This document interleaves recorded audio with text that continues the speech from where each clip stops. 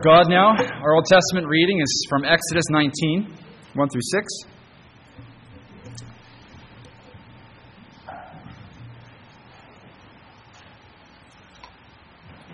Here in Exodus 19, God has delivered the people from Egypt. He's brought them into the wilderness. He's brought them to the foot of Mount Sinai, and He is about to meet with them and to make a covenant with them, promise to be their God and make them His people forever. Exodus 19, 1 through 6. This is the very word of God. In the 3rd month, after the children of Israel had gone out of the land of Egypt, on the same day they came to the wilderness of Sinai. For they had departed from Rephidim, had come to the wilderness of Sinai, and camped in the wilderness. So Israel camped there before the mountain. And Moses went up to God. And the Lord called to him from the mountain, saying, Thus you shall say to the house of Jacob, and tell the children of Israel, You have seen what I did to the Egyptians, and how I bore you on eagle's wings, and brought you to myself. Now therefore, if you will indeed obey my voice, and keep my covenant, then you shall be a special treasure to me above all people, for all the earth is mine. And you shall be to me a kingdom of priests and a holy nation. These are the words which you shall speak to the children of Israel. And our New Testament text for our sermon this morning, 1 Peter chapter 2, verses 4 through 12.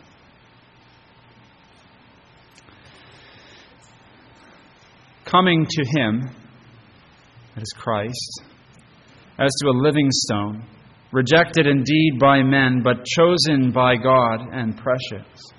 You also, as living stones, are being built up a spiritual house, a holy priesthood, to offer up spiritual sacrifices acceptable to God through Jesus Christ. Therefore, it is also contained in the Scripture, Behold, I lay in Zion a chief cornerstone, elect, precious, and he who believes on Him will by no means be put to shame. Therefore, to you who disbelieve, He is precious. To you who believe, He is precious. But to those who are disobedient, the stone which the builders rejected has become the chief cornerstone, and a stone of stumbling, and a rock of offense. They stumble, being disobedient to the word to which they also were appointed.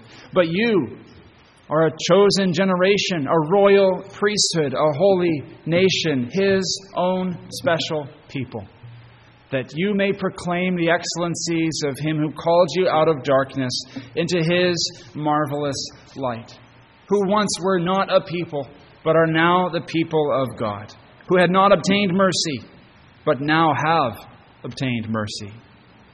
Beloved, I beg you, as sojourners and pilgrims, abstain from fleshly lusts, which wage war against the soul, having your conduct honorable among the Gentiles, that when they speak against you as evildoers, they may, by your good works which they observe, glorify God in the day of visitation. Thanks be to God for His word. Let's pray now. Lord God, we thank you that you've given us your word and revealed to us with brilliant clarity who you are, who we are, and how you save us. Build us up now by your word.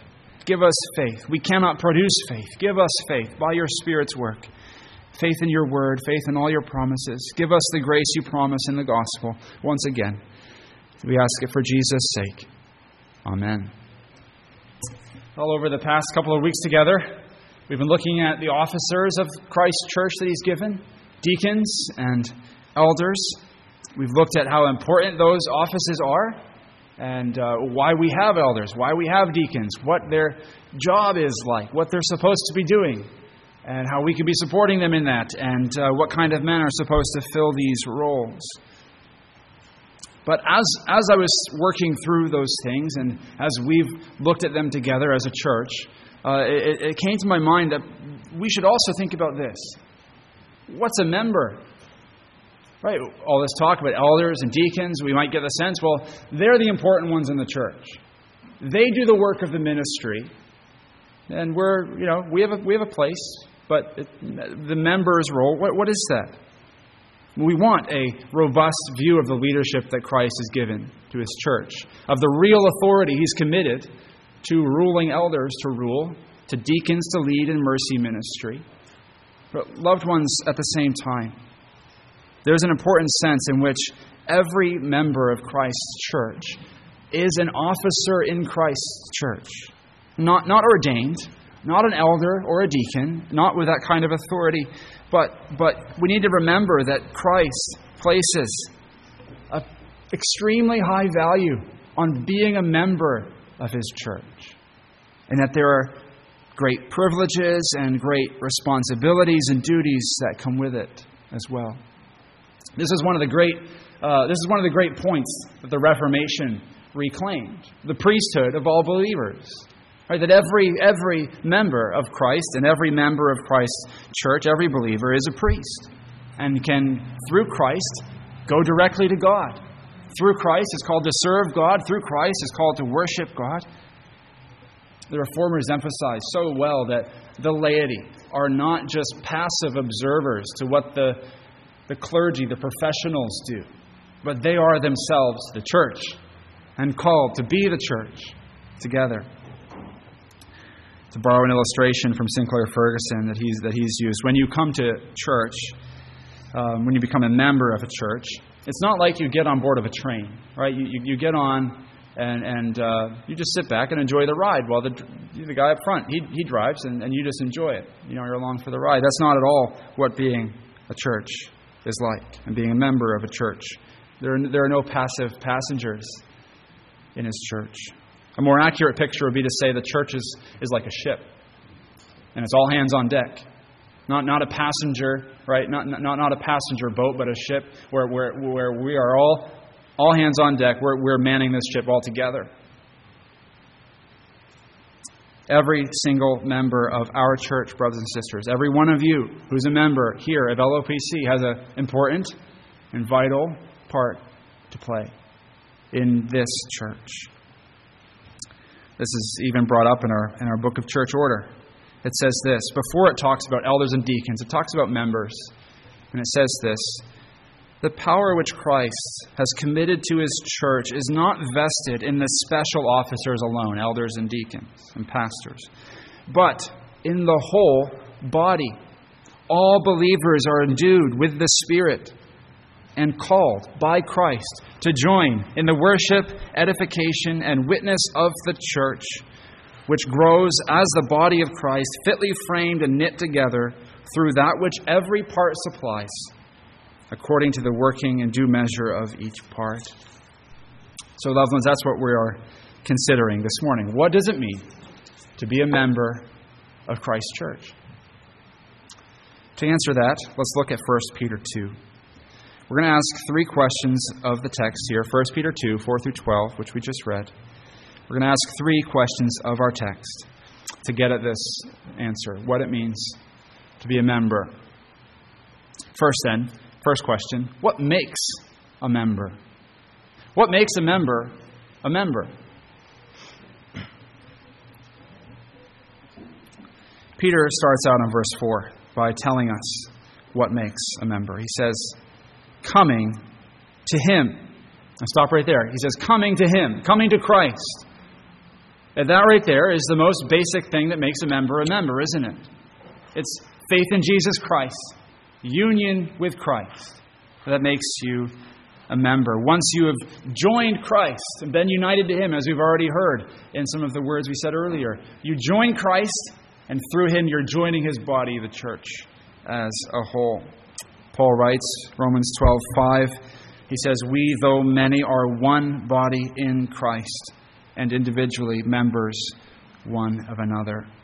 So Peter says, you become a member of Christ's church when you come to Christ Himself. Who is Christ? What does Peter have in mind? He's talking about coming to Christ here, but he has some particular ideas about what he wants us to know about Christ here in this passage. In verse 4, he says this, coming to Him, that is Christ, as to a living stone, rejected by men, but in the sight of God, chosen him precious. A living stone. What is this? What's Peter talking about? He goes on to tell us in verse 6, where he quotes from Isaiah 28. He says, "Behold, I lay in Zion a chief cornerstone, elect, precious, and he who believes on him will by no means be put to shame." Peter is talking about Christ. He quotes Isaiah 28. In Isaiah 28, God is promising judgment on those who do not believe, who've rejected his covenant and broken his laws. But in the middle of all that judgment, he promises a new foundation, a new cornerstone, that he's going to build the new temple and the new people of God on.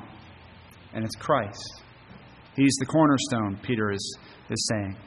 And then Peter goes on, he quotes two more scripture passages which make this contrast so sharp for us. He says that either Christ is, that God is building this new temple in Christ, is laying this new foundation, that's Christ, and either you get in on the building project and you're a stone and you're built in on Christ, or you stumble over him, you trip over him, and you face judgment. Peter cites Psalm 118:22, "The stone which the builders rejected has become the chief cornerstone." He cites Isaiah 8:14, "It's a stone of stumbling and a rock of offense." Why is Peter doing this? What's he setting out for us? What's he setting out for us here? He's making it as black and as white as he can, all right, as starkly as he can, using this language from the Old Testament. He's saying Jesus is the foundation of God's new building project, the new temple, the new people of God. And either you are joined with him and you're saved, or you stumble over him and you are judged. It doesn't depend on being Jewish or being a Gentile. He's saying, he's writing to those who are both Christians, Jews, and Gentiles alike. He's saying you don't get into this new building project of God, this new temple of God, by your pedigree or by your ancestry or ethnicity or anything like that. It depends only on being united to Jesus Christ. There's a strong warning in Peter's words here. Israel was filled with people who thought they were part of God's covenant, but weren't. Members of the visible covenant, not members of Christ. Not united spiritually to Christ. Peter is saying you have to belong to Christ. Doesn't matter if you grew up in a Christian home or if you attend church regularly and give faithfully, if you're not also at the same time united to Christ. You are not a member.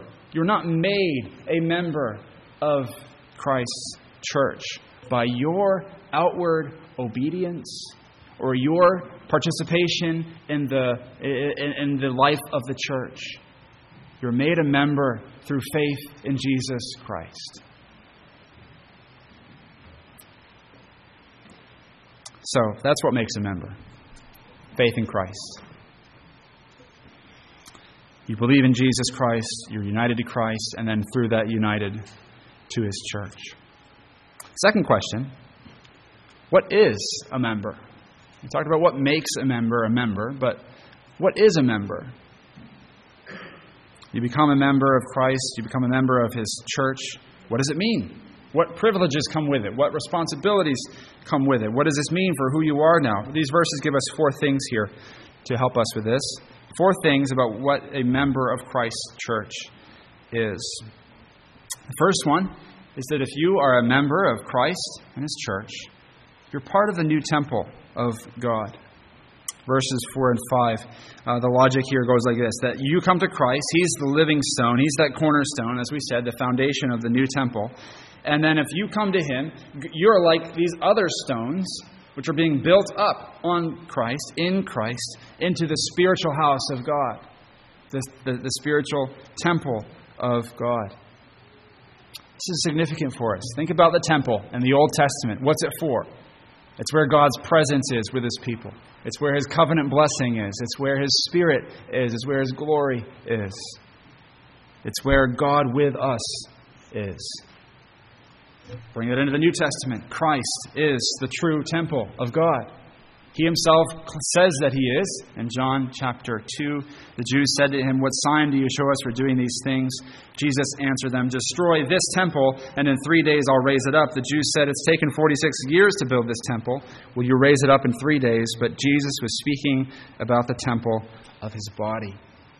Jesus is God with us, filled with the Spirit, the place where God meets and dwells with his people and blesses his people with a covenant of grace. He's the temple. The temple in the Old Testament was just pointing forward to him. But he's not the temple in isolation.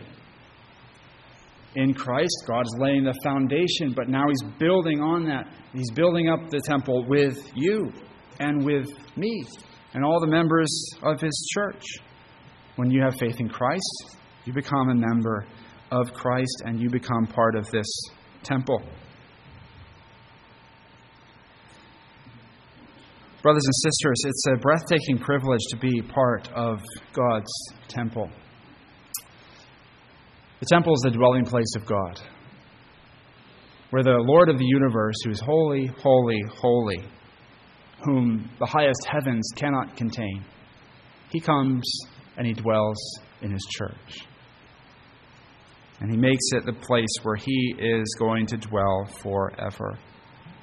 He takes sinners who have no place before him, who would be consumed by his holiness, right? And should be under his wrath and curse. And he makes us pure, and he enters our hearts, and he takes up residence there. And he fills us with his Spirit, and he makes us his holy place. Think about the Old Testament temple, the Holy of Holies. How many of the people of Israel could go in there? Just the high priest, once a year, to show them how holy God is, that even his special people couldn't go all the way in. But now, you're the temple in Christ. You're the Holy of Holies in Christ, where God himself dwells, taking up residence in you. He's so cleansed you and set you apart as holy in Christ, forgiving you of your sins, washing you, counting you righteous in Christ. He has made you his home, where he dwells. It's a marvelous privilege. That's what it means to be a member. That's the first thing Peter's telling us.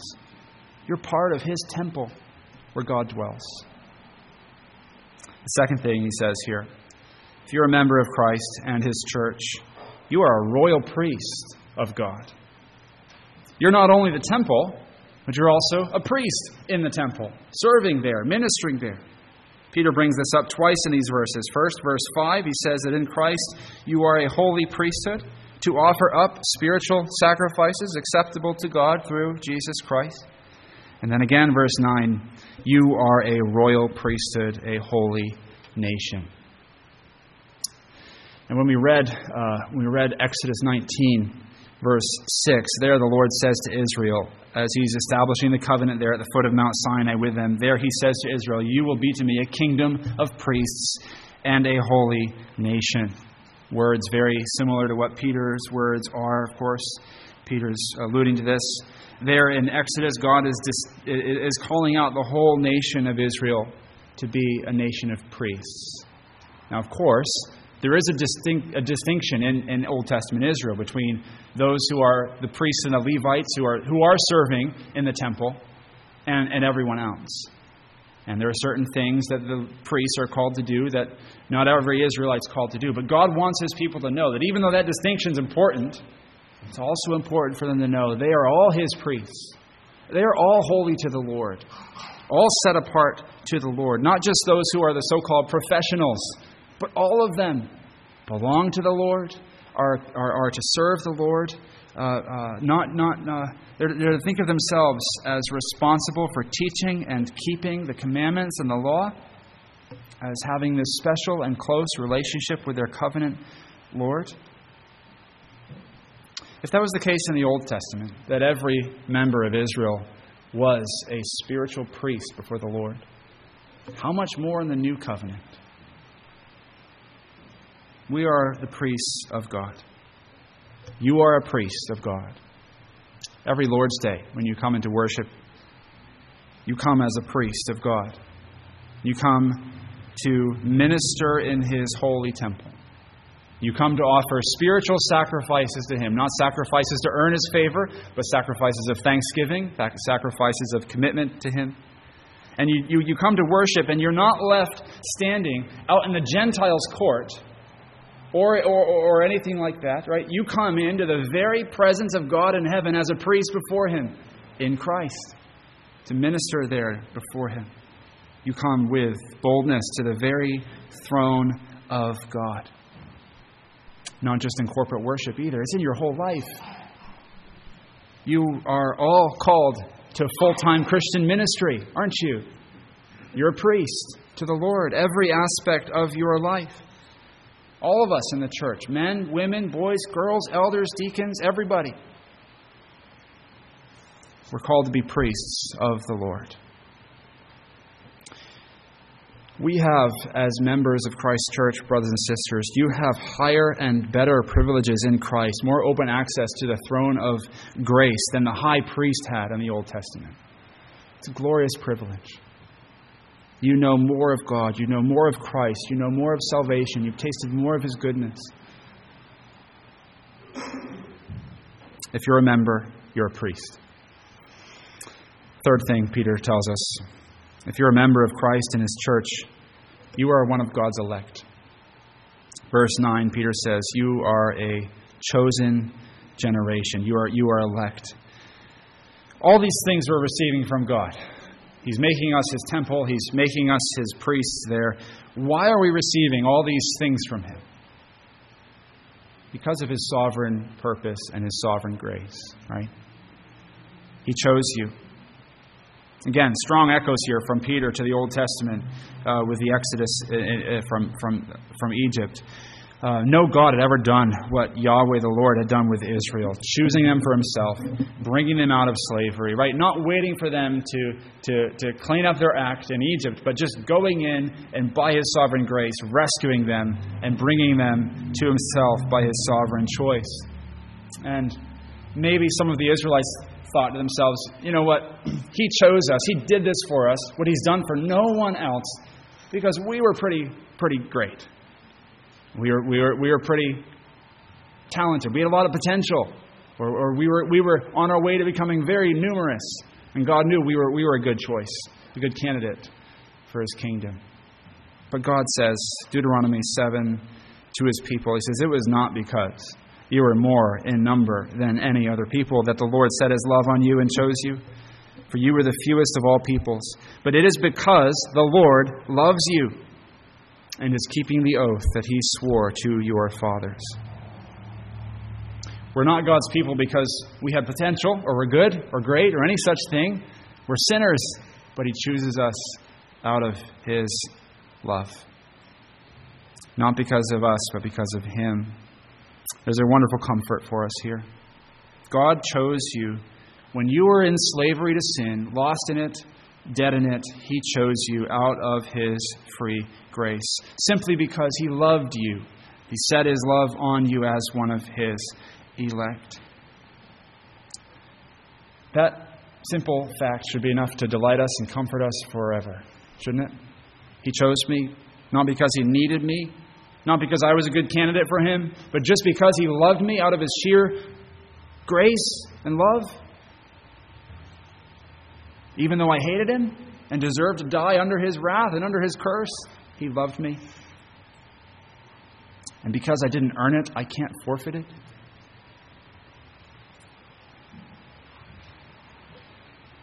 This is what it means to be a member of Christ's church, right? To belong to Christ, to have union with Christ and union with His church, tells you God chose you because He loved you. What a glorious privilege.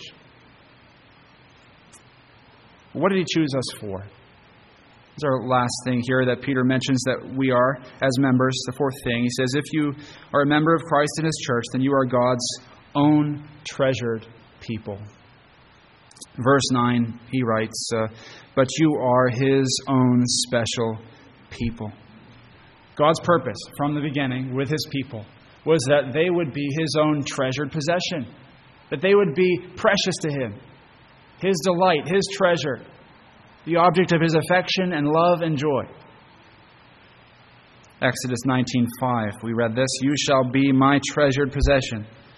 God tells them again, Deuteronomy 7:6, "The Lord your God has chosen you to be a people for his treasured possession." Malachi 3:17, "They shall be mine, says the Lord of hosts, in the day when I make up my treasured possession." If you're a member of Christ, belong to Christ, and part of his body, the church, the Lord loves you, and he has made you his treasured possession. He knows you, he delights in you, he treasures you, he's bound himself to you, and committed himself to your good. His desire is not simply to save you, but to make you his own in covenant relationship forever. He delights in his people. He delights in you. He sings over you, we're told in Scripture. There's no higher privilege than that, is there? To be a sinner under the wrath and curse of God, and then he saves you, and not just barely, but saves you for himself because he delights in you. Brothers and sisters, there is no other privilege that can match this. To belong to him, to have his delight in us by his grace. There is nothing lacking in being just a member of a church, is there? You're his treasured possession, every member of you. So, brothers and sisters, you are the new temple dwelling place of God, holy dwelling place of God. You are a priest in that temple, in Christ. You are chosen by God, elected by God, by his sovereign grace, not because of anything in you. And it's all because he wants you as his treasured possession forever and ever. It's a glorious privilege. All this is ours because of Christ. Because of our union with Christ. Because of that, God has brought us who are not his people, made us his people. We who didn't know mercy, he has abundantly shown us mercy. Brothers and sisters, remember these things. Glory in these things. This is your identity in Christ. Remind yourself who you are and the high privilege that it is to be part of Christ and part of his church. But there's more. There's more that Peter says here. There's more we need to hear. As the famous line from the old Spider-Man movies puts it, with great power comes great responsibility. Right? With these great privileges of membership come great responsibility too. And that's what I want to close with. Our final heading, our third question that we're asking of this text. What must members do? We've seen what makes us members. We've seen what members are. What are we supposed to do? 4 things, 4 duties of membership. First is worship. If we're a temple, our purpose is worship, isn't it? If we're priests in that temple, our primary purpose is to worship God. Verse 5 says, our purpose is to offer up spiritual sacrifices acceptable to God through Jesus Christ. Verse 9 says that the purpose of God in saving us is that we may proclaim the excellencies of him who called us out of darkness into his marvelous light. So it's our duty to worship God. It's not an optional thing for us. This is our purpose. This is not unimportant in comparison with other things. It's the most important thing. The most important work in our lives is worship. That's a priest's most basic job, isn't it? That you're there for worship. That you come to worship. You participate in worship. You're not in worship as a passive observer. You have as much of an important role in it as the person leading the service. You're there too, worshiping the Lord, participating in it, offering a sacrifice to the Lord. Come actively, brothers and sisters. Be ready for worship. Prepare for worship. Be committed to worship. You're a priest in the temple of God. So come and be active in it. And give your heart in it. That's a duty as a member of Christ in his church. The second thing, one another. One another. One anothering is a member's duty. Being a member of Christ means you're a member of his church. Verse 5 tells us that we are being built on Christ, the foundation, as living stones. Picture a wall of bricks or stones. Right? You've got the foundation, and then on top of that, you've got all these many bricks and many stones making this wall. Now, you can't have a wall with just one stone in isolation from others. You can't have one rock on top of the foundation stone of Christ and call that the temple. Right? It's Christ the foundation, and all the church and every member in it. This picture tells us something crucial and vital, doesn't it? We have to minister to one another. This is a duty in the Christian life and being a member of Christ and His church. Peter is not talking here. He's not writing a private letter to an individual Christian. He's writing to churches. And he is telling them to minister to one another. Every command he's giving is in the plural. Every word he's speaking is in the plural here. And in chapter 1, just before this, in verse 22, he said, we must love one another earnestly with brotherly love. And that principle carries through here in chapter 2 as he talks about this picture of us being living stones built up in Christ together as the temple. Being a member obligates you to serve others and minister to each other. When you come to worship, then, you're not just coming for yourself and an experience that you want to have or something you want to get out of worship, but you're coming also to serve and minister to each other. You come to build up and strengthen the church. And this isn't just in worship, it's in all of life, that it's our duty to minister to one another. Not to be their pastor or their elder or their deacon, but to be their member, their brother, their sister. This is so important for the church. It's so important for us, brothers and sisters, especially as a church in exile.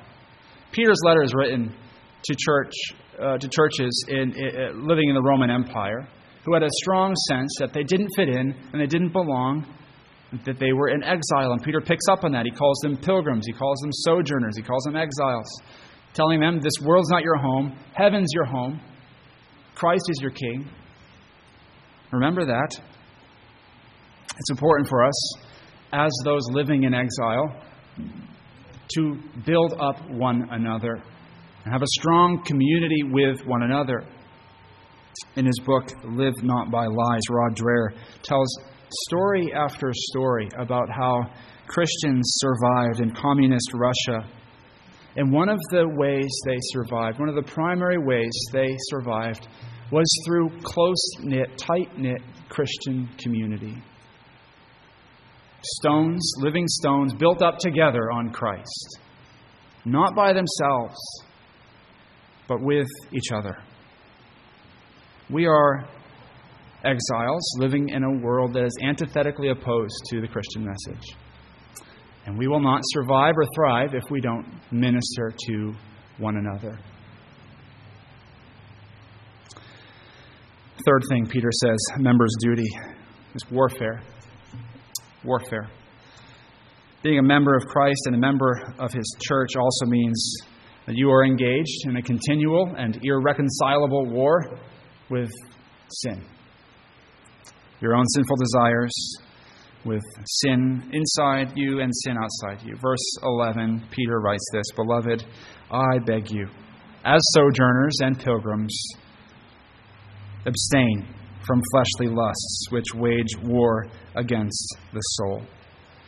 Being a member of Christ and a member of His church means you are at war with your sinful desires. J.C. Ryle, a great evangelical Anglican bishop from the 19th century, has a classic tract on holiness called Are You Fighting? And in that he writes these words, The Christian is a man of war. If we would be holy, we must fight.